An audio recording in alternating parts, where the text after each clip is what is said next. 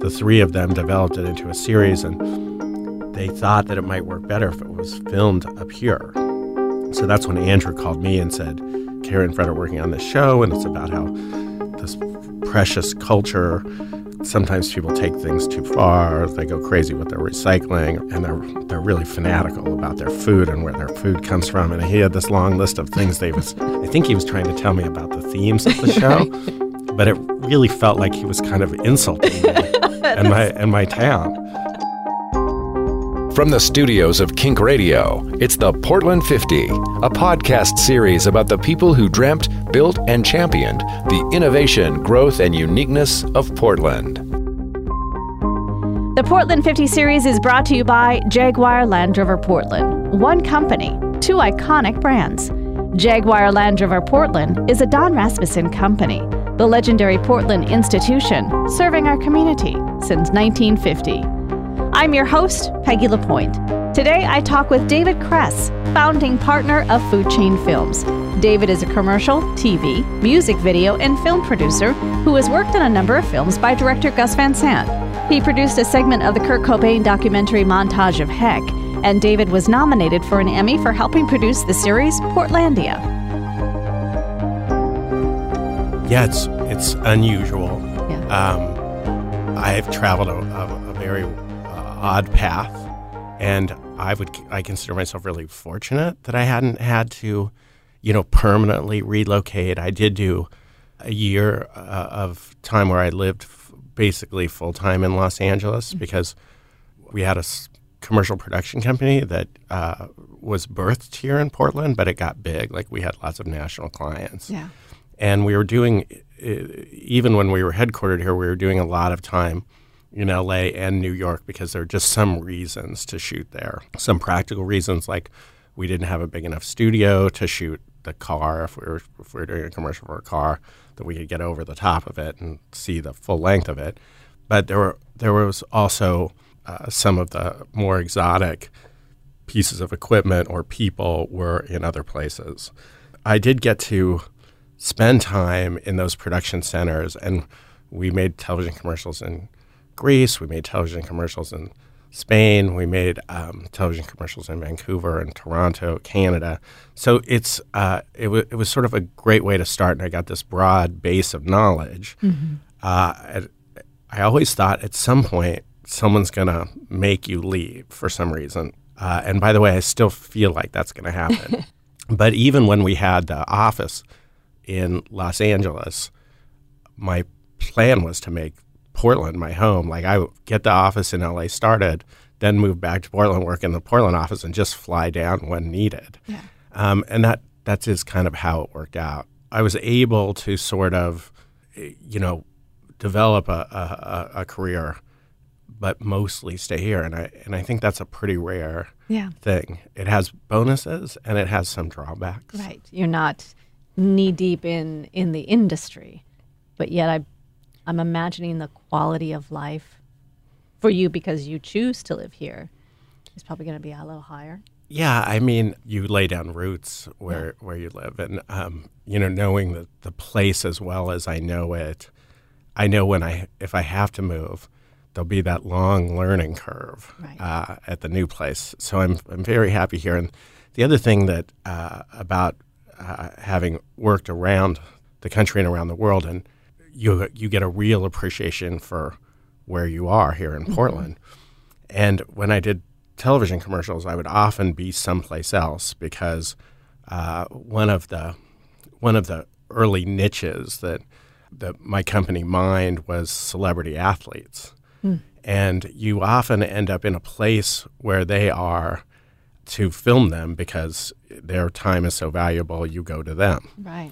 And in the off season, they're often in a place like Florida or Arizona.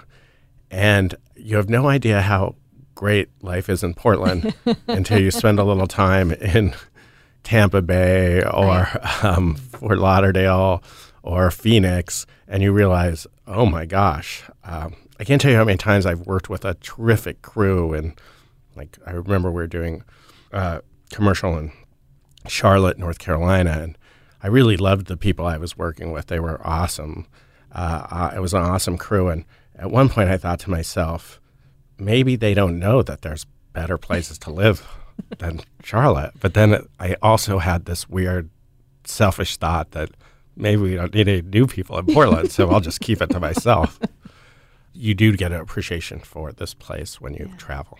The food chain films, that is something that you started with a fellow Mount Hood Community College alumni. Yes, Vance Malone and I sort of founded Food Chain Films along with a director, a very creative and senior director named Craig Henderson. Mm-hmm. That's one thing about the film business is we're all to some degree standing on the shoulders of the people who came before us. And I'm now luckily in the position to mentor people, which kind of seems crazy because I don't think of myself as like that veteran filmmaker. But I have new people all the time, and I have to build teams, and you find yourself just in this position of offering advice. And it's very, I've been doing it now long enough that like some of those young people are now developed full-fledged careers of their own. And it's not atypical that someone will come up to me and say, I used to think that you were a real a-hole, and now I really appreciate what you taught me. And also just watching them thrive. Yeah. I've had people who were interns for me 20 years ago who I see receiving Emmy awards. So that is almost more gratifying than making the television show or the movie or the television commercial. Watching those people get the same benefit that I did, which was someone mentoring me, increasing the sophistication and base of the workforce, and then my getting to stand on that person's shoulder, and now other people are on mine, I think. Yeah, and that has got to be pretty rewarding. It's almost like, watching your child grow up and getting an award. You've helped these folks grow, and they're doing well on their own. Mount Hood Community College, that's where you went, and you went through the television production and cable and community television program. I know a lot of folks that went to Mount Hood Community College and had a really good experience through them. It's sort of a great place. I mean, my story is kind of odd. When I graduated from high school here in Portland in 1981, that was the year after PSU had discontinued their film program. Oh. And in the days before the internet, where we got our information was the library, and I went down to the library. Maybe I'll go back a little bit. When I graduated from high school, I knew I wanted to be a filmmaker. Mm-hmm. I had kind of wanted to be a filmmaker for, almost forever. But it just seemed like there weren't really any role models for filmmakers here in town. And when I consulted my parents about the notion, as I was closing in on graduation, they reminded me that it was a really unrealistic option. And they at least encouraged a strong plan A and make the film part the plan B. And there weren't a lot of options. There was the Northwest Film and Video Center, which is a fine school, but kind of a part-time school and it was part of the Museum Art School at the time. So it was really, the focus there was fine arts and personal filmmaking, which didn't hold as much interest for me, and also the cost was high. And I had already been, spending a lot of time in college and had student loans. So I went to the library, and the few books that seemed like they would point to the best educational facilities for film were at the order desk, or what's the desk? There's a place at the library where you could look at the books under supervision, but they were considered too precious to hand out to the public. Yeah. Yes. And so I remember poring over those with some friends, and there was the school in Olympia, Evergreen, mm-hmm. and Mount Hood, and the Northwest Film and Video Center. And those were the choices that there were in the Northwest kind of at the time. Mm-hmm. And having already incurred some debt, I wasn't super psyched about going back for more. So Mount Hood allowed me to go to a school, and I could work part-time and still cover my costs. To this day, I'm on the academic advisory panel for Mount Hood, and I think it has by far the best 2-year integrated media in the region. It's a very smart program, a good mix of hands-on and theory.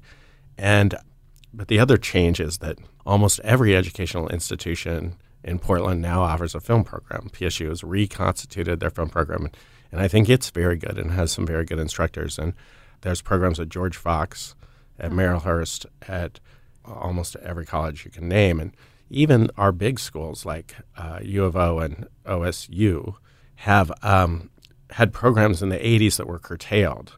Both of them had limited their film degrees. They'd gotten rid of film degrees, and they had communications majors.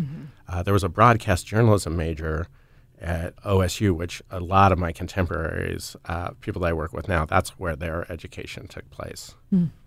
You have worked in film, TV commercials, and music videos. That's it. What are your favorite of those four? Do you have it? Yeah, it's the world has changed so much. When I first started, the real industry that was here was television commercials. There really was. There were a few out of town. If your listeners remember, there was a thing called Movies of the Week, which we sometimes refer to as Disease of the Week movies or disaster movies. But it would be something on fire or something. And there were a short-lived television series called Nowhere Man here. So when I first started in the business, there was a few pieces of entertainment that were coming through town. But it was far more interesting to me, and I learned right away, like at the pilot for Nowhere Man, I was in the office as a production assistant, and I made a lot of copies. I ran to the office store a lot, which wasn't Office Depot at the time. It was just an office supply store, and I'd buy paper, and I'd reload the copier, and I'd fix the copier jams. But when I'd work on television commercials, even as a production assistant, one day we might be using a helicopter to shoot running footage of cars, and one day we might use a kilo crane, which is a very, very tall crane, and some days we'd be Steadicam, and it was just a much greater variety of work. And I thought, as coming to school or coming back to this profession a little older and trying to sort of feeling panicky that I need to make up time, I sort of sorted out in my mind that television commercials would be a better way. I don't think there's any way to understate the impact that Wieden & Kennedy and Nike have had on our film and video community, because either working there or aspiring to work there has created this culture of achievement here. Oregon and Portland punches outside of our weight class in terms of the film and video business as an economic force, but also as a creative force. Yeah, definitely. And they set the bar high in an amazing way, in a inspirational way as well. I think you could argue that year in and year out, not only is it one of the best creative places, creative advertising companies in the world, it is often the best, especially when you consider the ratio of the number of people who work at that place versus the other bigger firms, and they're still on a regular basis winning the grand prizes or pulling in the most awards and trophies of any place in the world. So that place has been very special to the growth of the film industry. That also, it's always struck me as odd.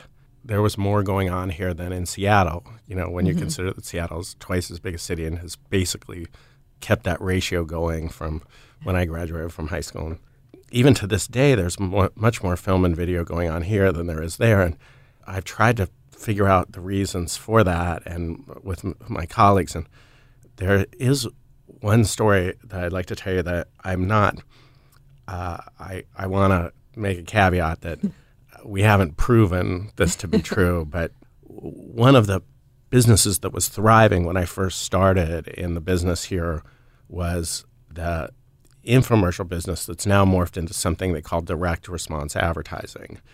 But there's an argument to be made that business was invented here in Oregon by the people who started the company SoloFlex. Yes. Which was a bench with resistance bands that offered a full home workout. I remember those. Yeah, I worked on a few of those. Yeah, I worked on a few of those campaigns. It was a real learning experience. I bet. But also, it was just a weird convergence of things. There was a Cable Telecommunications Act of 1984, and that was the first time that, because there were a proliferation of cable stations, before advertising had been sort of limited to 60 seconds or maybe 2 minutes, I can't remember which. But in 1984, with this proliferation of cable companies and then many, many channels that came with your cable package, they had decided for the first time to allow networks to sell the time they weren't using in bigger chunks, which allowed companies to buy a half an hour to sell whatever that they had. Soloflex was one of the first, and the legend that I've heard, and again, I can't say I know this 100%, but it certainly fits in to the logic of what was happening with technology at the time. The gentleman who started Soloflex took the product to Dan White and David Kennedy and showed it to them and said, I hear you guys are the advertising geniuses. How should I position this thing in the marketplace? They looked at it and sort of went through the processes and said, it would take a half an hour to explain to people how this thing works. And then I think that was the light bulb moment for the Soloflex gentleman. And I know there was a photographer early photographer who worked on that campaign and set that look. And then a company was born that mentored a lot of people.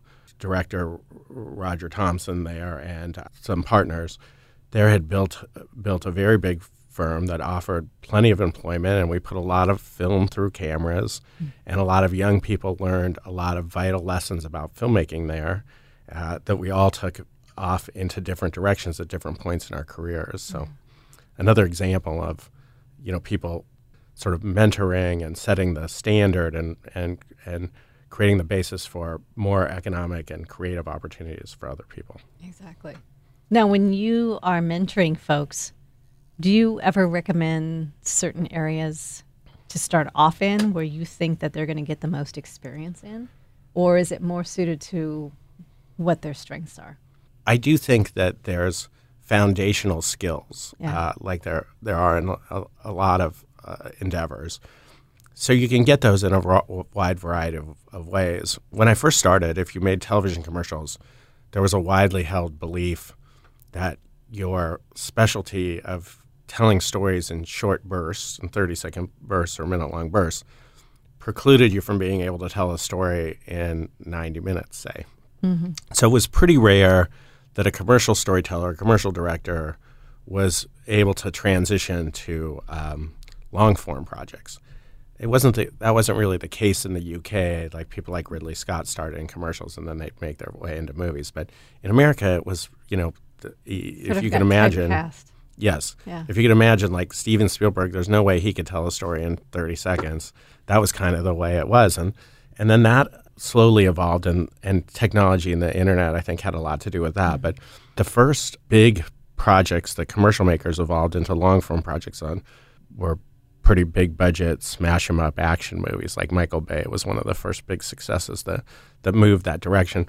And I think in some ways set that evolution back a little ways because people thought, they can tell longer stories, but only if they involve a lot of action. Explosions. Yes. So, but now the storytelling is a much flatter world. The internet has done that. So you could start in any genre of filmmaking and move pretty freely into another one.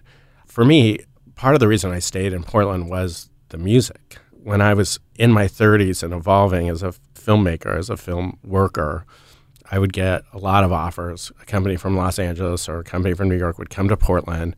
I'd get picked up to be on that show and sort of be the local fixer or liaison to what was available here for them to use. And I would get a lot of compliments because I think they expected us to all sort of be lumberjacks. So when we knew something about filmmaking, I think they were really surprised. So we had the advantage of low expectations, I think. But they would say, hey, you're really good at this. I've got another job coming up in Los Angeles. Would you be willing to work on that? And my experience was that I had gone early. The music was everything here in the 90s. At least it was everything for me. It was one of those really crazy good places. I know people say Austin, Texas is a live music capital of the country, or some people say Nashville, but certainly we were in the running for those kind of platitudes because there was really something great to see here any night of the week. And often you'd see a touring band on a Tuesday for $5 at a really small venue, and it was amazing. And people would come here because they knew the quality of the local acts, the Spinanes, Quasi, Hazel, and Elliott Smith, of course, and anything Sean Crogan was in was going to be great. Absolutely. And the music industry was very supportive of one another. Like, you would go to a show at La Luna and you would see the Hazel people watching the Spinanes people, and vice versa. So it was just a great, if you were pretty broke, you could still go any night of the week and see a very great act. Yep. I'd go end up producing a television commercial down in Los Angeles, and I'd pick up the Alt Weekly and I'd look for the shows, and I would be shocked that there was the Troubadour, and there was the Space Room in Silver Lake, and the list was pretty thin. And everybody always thought of Los Angeles as this great place because of all those hair metal bands, but there really wasn't much to see if you were a fan of good alternative rock music. And there was so much more up here, and that part was kind of part of what kept me here, was that it just wasn't that great to see music anywhere else. I'm sure it would have been fine in some other places like Austin, but I hadn't experienced that, and this was the place that I knew all the other filmmakers, so I stayed here. And then when the internet sort of changed everything, when the economics of music wasn't we make a record, people buy the record, and that's how we make money, and we tour to promote the record. Now it's sort of flip-flopped, and the tour is where the money is made, and then the record's sort of the promotion to promote the tour. Now, any place you live, you can see great acts any night of the week. I'm still sort of rooted to this place. But the music was so part of the identity of living here. Plus, it's not exactly my thing, but the outdoor activities that are available here, it just made this place seem very hard to leave. Yeah, absolutely. And you did work on a number of music videos. Dandy Warhol's, Pink Martini, Slater-Kinney, and Korn, among others. Yeah, very lucky. I want to sort of say that this is that part of that community again. Like, those videos that we did for the Dandy Warhols are still some of the favorite thing I've ever made 20 years later. And a hat has to be off to Courtney Taylor, because all those videos were really his idea. Like, I did a number of them with them. I still really like that band. But even when there was another director who sort of was given the credit for making the video, the idea was Courtney's. If there was like a cool little bit or piece of it, it was his taste and style that sort of made those things. And same thing with Thomas Lauderdale and Pink Martini. I loved working on that video. I think I did it for nothing, but I got to do it with a cinematographer I really admire, Eric Edwards, who still lives in Portland. But when you look up his credits, they're on very big Hollywood films. I loved making those, but those ideas were usually someone else's. And in Thomas's case, it was Thomas and his peer group. And that video, I think, still really holds up well. And those people are the creative force. And I see sort of my job as like delivering on their vision. Helping to facilitate it. Yeah, and so I was lucky to get to work with all those smart people and those creative people. You're listening to Kink's Portland 50 series. I'll continue my conversation with David Cress in a moment, but I wanted to thank our sponsor. The Portland 50 series is presented by Jaguar Land Rover Portland. One company, two iconic brands. Jaguar Land Rover Portland is a Don Rasmussen company, the legendary Portland institution, serving our community since 1950. Now back to my conversation with David Cress, founding partner of Food Chain Films. David is a commercial, TV, music video, and film producer who has worked on a number of films by director Gus Van Sant. He produced a segment of the Kurt Cobain documentary Montage of Heck, and David was nominated for an Emmy for helping produce the series Portlandia. So in the years that you've been in the industry, you had to have seen so many different changes. I was looking at the amount of money that Oregon, it's a credit, right? Sort of like a tax credit that I think in 2015, I think the amount was $10 million. It's up to $14 million. And this is money that goes towards TV production or film production or that sort of thing. What have you seen as far as the cities and state sort of embracing this and kind of going, okay, let's get on board and let's sort of own this and let's try and get as much as we can. Yeah, it's been evolutionary and it's been really great. And I think there were a lot of people who had long-term visions for this thing. You know, I go back to advertising and even that direct response advertising and infomercial and animation. That's the other leg of the stool that I think all of this stuff has been built on, is there was a lot of expertise and a lot of infrastructure here, much more so than a city of our size really could justify. And I think part of it, that may go back to our remoteness. Yeah, Like there were cities like Boston that didn't have, which were very big cities that didn't have a laboratory where you could develop the film.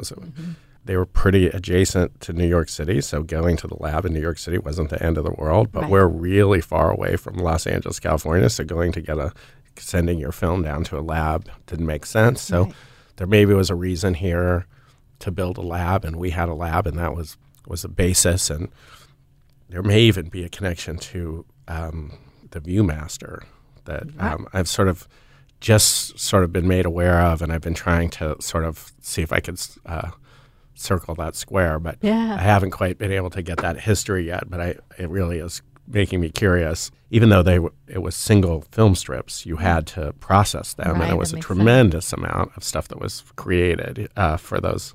And that was done here, wasn't it? I'd forgotten about that. And sets were built, so that kind of expertise was sort of laid. And, you know, Will Vinton and even some predecessors to Will Vinton, there was always this family of animators in Portland for some reason.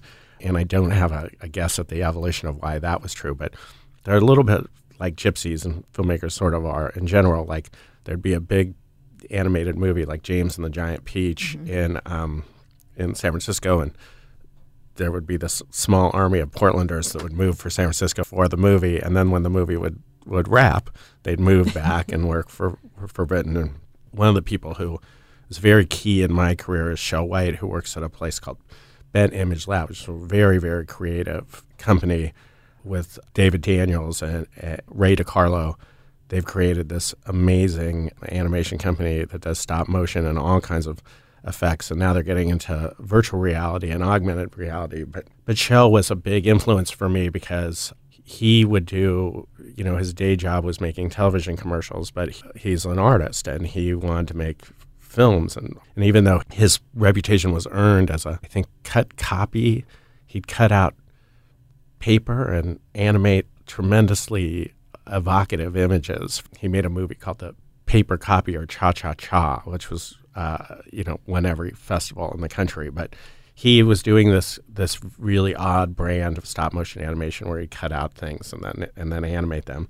But he'd also make films on the side, and I was lucky enough to volunteer and help him on a film called Dirt that he made that had gone to Sundance at the Sundance Film Festival. It's a very innovative little film, and it holds up very well now. And I had helped him during this couple of days of production, but the post-production effect process took a really long time, so it was months later, and I'd sort of forgotten about the whole thing. And he called me and said, "Hey, David, I wanted to call you to tell you that Dirt got into Sundance." And I was like, "Oh, congratulations, Shel." And he's like, "Yeah, I really appreciate your helping me." And I was like, "Of course, it was more of a treat for me to get to work with Shel that he needed me to work on his project." But he then says to me, "Yeah, it's playing before this film on this day. Do you want to go?" And I've never thought about going. I mean, I knew about Sundance, and I was very, very in awe of all the American independent filmmakers who were making their names at Sundance. I said, "No, I don't think so. A lot of work," and then hung up the phone. And then I thought for a few minutes, and I was like, well, why shouldn't I go? And I did go. Good. And I took a few of my colleagues with me at Food Chain, and it was real inspirational. Like, we were watching the films, enjoying them, and also at the same time sort of asking ourselves, that's within reach for us. Being in Portland, outside in a regional production place, outside of a production center, you kind of, as filmmakers, we all sort of grew up with a little chip on our shoulder, and we would try so hard to make our projects look like they could have been made at one of the production centers. Right. And we really turned the specialty of making a dime look like a dollar into a business that grew us and took us all far beyond our expectations. That's pretty cool. 2005 it was that Portlandia had its roots. It was a series of satirical videos that Fred Armisen and Gary Brownstein had put together under the name Thunder Rant. Is it true that they approached you about producing this new show a few years later? Yeah, I mean, how I got involved goes back even a little further than that. Of course, I produced some Sleater-Kinney music videos. Mm-hmm. In between some film projects I was doing with Gus Van Sant, a local filmmaker named Matt McCormick, who's an instructor at PSU now. Mm-hmm. Matt had an idea for a film called Some Days Are Better Than Others. And he was casting that film, and he'd done a really fun short, and he'd used James Mercer and Carrie Brownstein as the leads in that. And as he was casting Some Days Are Better Than Others, he kept coming around to the idea that really no one seemed any better to him than Carrie and James for the film. Mm-hmm. And he had a shorthand with them. He directed music videos for both of those artists. Yeah. So Matt asked Neil Kopp, a fellow producer and a producing partner of mine in the past, and I, if we'd help him make the movie. So we helped produce that movie. And Carrie was great in it. It was the beginning of my realizing that underestimating Carrie Brownstein was a mistake, because she's a real Renaissance woman. Right. There's nothing she can't do well. She's got a lot of tools in her pocket. Yes, she certainly does. And if someone were to tell me tomorrow that she'd invented space travel, I would agree. I wouldn't be surprised. But she had been in that and volunteered to be in that.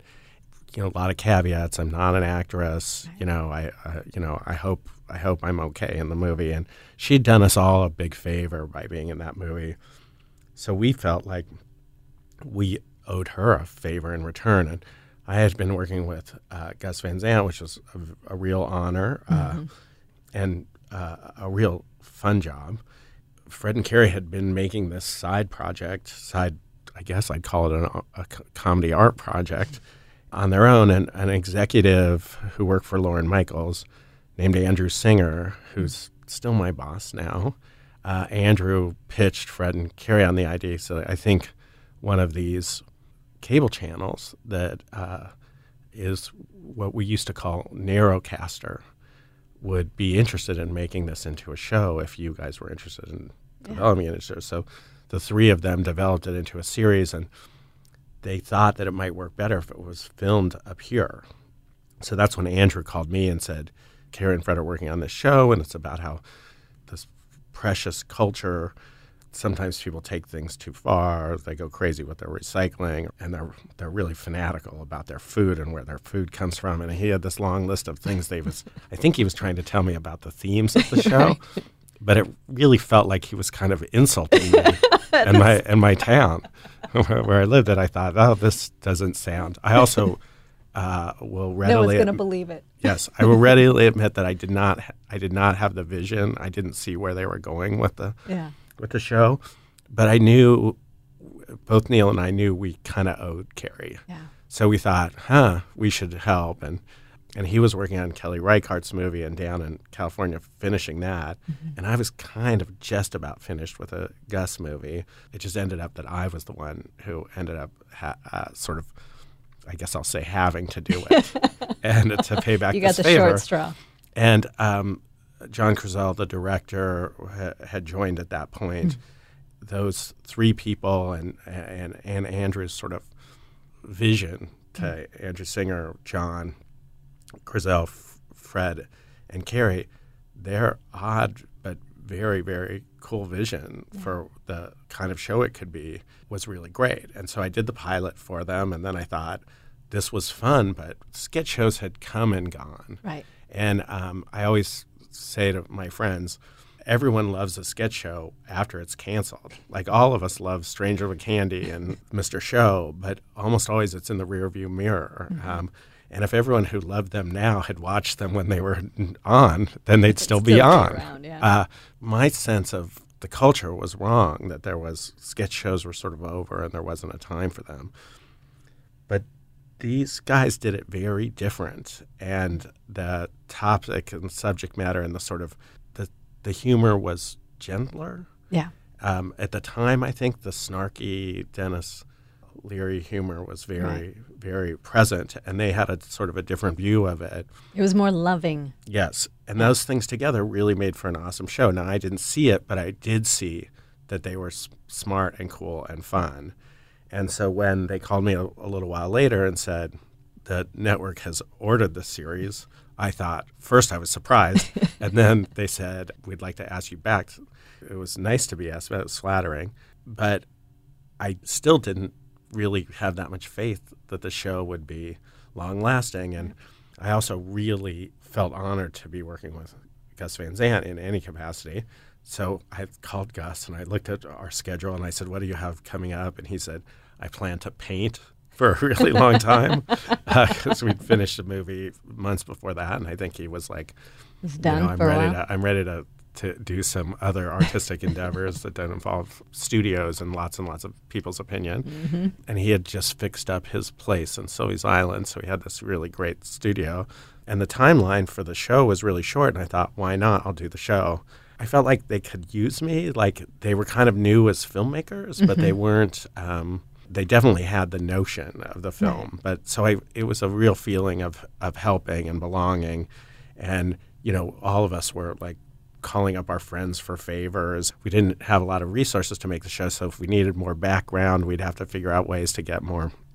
We'd call our friends and family and tell them to show up for 2 hours and be in the deep background of something. Or if we needed a prop or a car, it was pretty much, you know, it was made very lovingly like an indie film is, where you're just using all the resources available to you. And it turned out that people really liked the show and embraced it, so they were right. They were right after all. I was an extra on 3 segments. Last night I was trying to figure out when it was. It was in December, I think maybe 3 years ago. And I just remember hanging out while something was going on. And who's the biker guy with the tattoos, big beard? Leather biker hat. Oh, you're talking about Jedediah. Jedediah. Yeah. Yes, I was back hanging out with Jedediah, and we were waiting for something to do, and Jedediah and Fred were talking the whole time. And I stayed a safe distance because I didn't want to interfere, but I just remember thinking, Fred is a really nice guy. Oh, yeah. He just would sit and talk with everyone. I think one of the secrets of that show, the reason why like people like you would come back and be an extra for a dime was, for a stale bagel was that, you know, the culture of that show, of that set, was really set by them. Yeah. Fred and Carrie and John, and they were all fun people. They were very dedicated to their vision and making their show. And pretty exacting, like sometimes it would be exasperating for me. But the set was never not fun. Right. They took their job seriously, but it was fun. They genuinely loved that we all wanted to help. Like, I think it really, you know, people say all the time that their film set is their surrogate family. But I would say if that was our surrogate family, we had a real fun family. It seemed like it would have been a really neat atmosphere to be working under. You were nominated, is that right, for 3 Emmys? Yes, 2015 3 different series. Yeah, 2016, 2017 for Best Television Comedy. That's pretty cool. Portlandia itself won a number of Emmys, Peabody Writers Guild, and then had like 17 nominations, which was also pretty neat. Yeah, the Peabody is really special. Yeah. It's an award that you think of for kind of serious journalism. Yeah. But they do honor comedies, and they honor all different kinds of medium. But that was really something to be honored from them. And it had such a small but dedicated following, and you find Portlandia reflected in the weirdest places. Like there was a Harvard Business Review paper done at some point that used Portlandia as an example of something that business people should think of when they were creating their own culture. So even though the viewership was rather, you know, small, it cut this wide presence across really odd culture. Long tentacles. It reached a lot of different areas, which I think made it kind of endearing. And I know living in Portland, many Portlanders are All right. But at the same time, it was really sweet. I mean, it was sweet. Yeah, in people many ways. opened their businesses and opened their homes to us. Yeah. I feel like Portland helped make that show. Like it's things you're on are real entertainment properties, and the reason that they're being made is to have some time some space to fill between the time the television commercials come on that pay for the show. But that show was special, and I think it'll have a long-lasting effect, and maybe already is feeling it a little bit, the effect it's had on comedy. And I think one of the things about Portlandia was that it's one of those places where technology intersected with culture, and it really couldn't have been created in a different environment. I mean, there's a show kind of like it in the Larry David show where there's some amount of improvisation, but the vision that Fred and Carrie and John had for the show, which was 3 cameras shooting sketches that were filmed on location, that probably wouldn't have been possible in the old analog film world, because at a certain point you have to stop and reload the cameras, and also the film itself was quite expensive in the process of processing it and editing it. It was cumbersome. And in the digital age, we were able to just roll the cameras, and a lot of the humor comes from the reaction and not so much from the person addressing the lines. And so it's possible to cover that all with today's technology. And I think one of my all-time favorite things about Portlandia is the Rats episodes, the stop-motion animation, because I can't remember another time where improvisation had been applied to stop motion, which is a very exacting, painstaking animation technique, maybe the most difficult. But that freshness of those rats characters, sort of riffing around the outline of the story, and then seeing it created in stop motion is striking and really, really funny, and I think to this day my favorite part of the series. With Portlandia over with now, Grimm is now gone. What do you think is next for Portland? Did these shows and Leverage and The Librarian help to elevate Portland more? I know that going up to Vancouver, BC is a little bit less expensive in many ways. Yeah. I mean, there's an economic imperative to all this, and you've got the infrastructure base that was set that involved the animation community, the commercial lifestyle community that came from television commercials.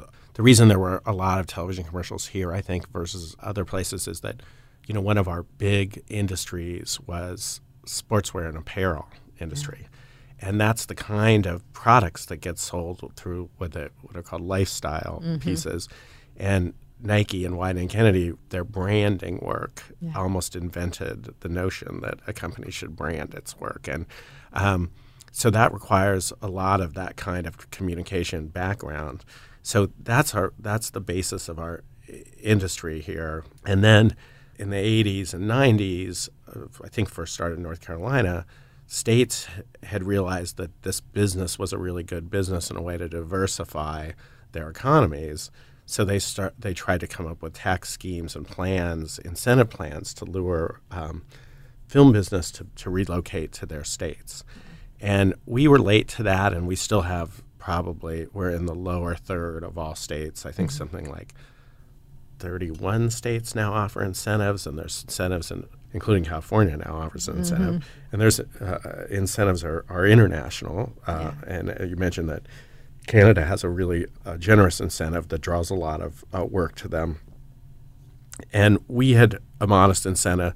We started with a modest incentive, and we grew it a little bit. And that makes sense because, I'm a taxpayer here as well as a film worker. And Oregon is not a wealthy state. So what we had to offer in terms of incentive had to be modest, and it was. I think wisely we offered a modest incentive, and it grew that business, and then that business sort of proved to be worth it. Yeah. Like the incentives are largely paid back in the work that's generated from those very projects. Right. It's not given until the project's completed.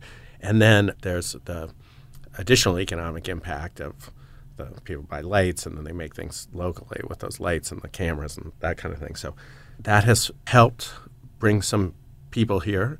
And then when those shows came here, they were competently crewed up, and people enjoyed their experience here. And we have some advantages that outweigh the incentive advantages, like it's pretty short ride from Los Angeles to here. So for an actor, it's not the terrible long way it is to go to Atlanta or one of the other states that's offering a large incentive. And, it's a great place to visit. So I think now, especially the other change that I think is new is that more and more we're shooting Portland for Portland. Once people got the idea that there was a competency to make things, the infrastructure was here to make things, then they became more confident in setting the shows here. And I think that's been a plus for the state from an economic standpoint. Yeah.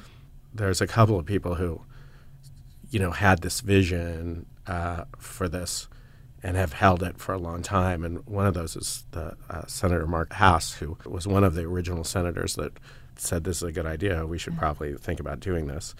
And then Steve Oster, who is a great producer and produced Grimm and Star Trek The Next Generation, at a certain point he became our state's film commissioner, or the executive director of the government's film and video office. And I think the governor then was Ted Kulongoski. And Steve had a real vision for Portland, and he was also known as a great producer. So when he left the film office, the next assignment he got was Grimm, and he said, you guys should think about producing that here. And that was a very big 1 hour series, so the kind of hardest thing there is to produce, and it had a great economic impact on the state. But the real economic impact that it had was going to be much more long-lasting, and that's that people got to see that it could get done here. Right. And that was reassuring, and now more and more stuff is coming.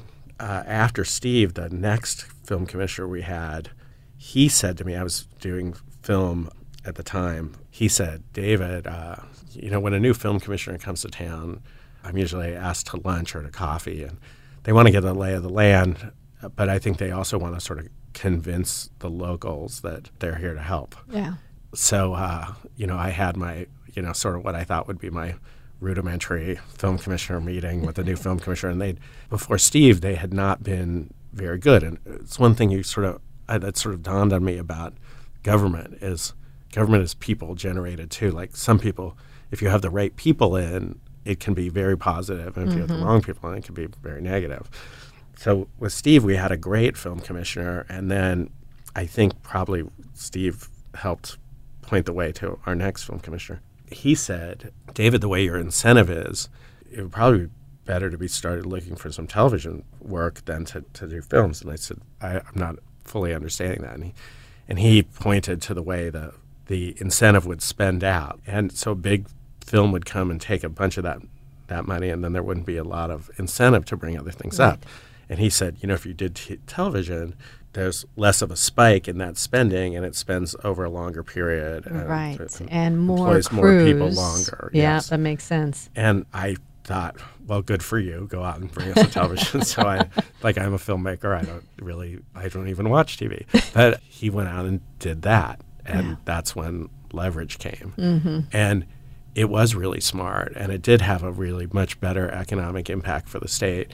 And also, I don't think quite at the time, the way Netflix had changed our viewing, I don't think any of us were that aware of it. So one of the other things that digital and the internet has brought us is this whole new way we consume media. Consumers do it when they want, where they want, and that means streaming. I don't even know if the right word for it is television. Right. It means streaming services and time shifting, and that means there's this whole new market for storytelling. And in some ways it's been great. In some ways there's still a lot of really terrible stuff on television, but they make stuff for what people want. And so these streaming series have become some of the best things around. So we're in a good position to get that work, and even the Broadway Video, Lauren Michaels' company that created Portlandia, is now shooting a season of their television show documentary now in Portland, and I'm producing that with some help of a bunch of other able-bodied producers, and I think you'll see more and more shows coming to town. Like that. And I was just about to ask you what was next for you, and there you go. Yeah, documentary now. It was a show that started a couple of years ago, and it's one of my favorite shows on TV. And you can also see it on Netflix. But we're shooting the latest season here in Portland, and it's been just a great experience. We're shooting right now. That's why it was hard to find time to do this. I'm glad we could squeeze some in then. Yes, I think it's going to be another really funny show, and it's going to help. I think it'll help add to the reputation of Oregon being a great place to shoot your television comedy. Nice. Thank you so much, David, for taking time and talking to me and sharing a little bit of what's going on in the film and TV. Thank you for joining me for my conversation with David Cress. If you've missed any of the previous podcasts, you can find them at our website at kink.fm. Be sure to like and subscribe to the Portland 50 podcast wherever you're listening. The Portland 50 is a podcast series celebrating Kink's 50th anniversary, and it's about the people who dreamt, built, and championed the innovation, growth, and uniqueness of Portland. The series is presented by Jaguar Land Rover Portland, one company, two iconic brands. Jaguar Land Rover Portland is a Don Rasmussen company, the legendary Portland institution, serving our community since 1950.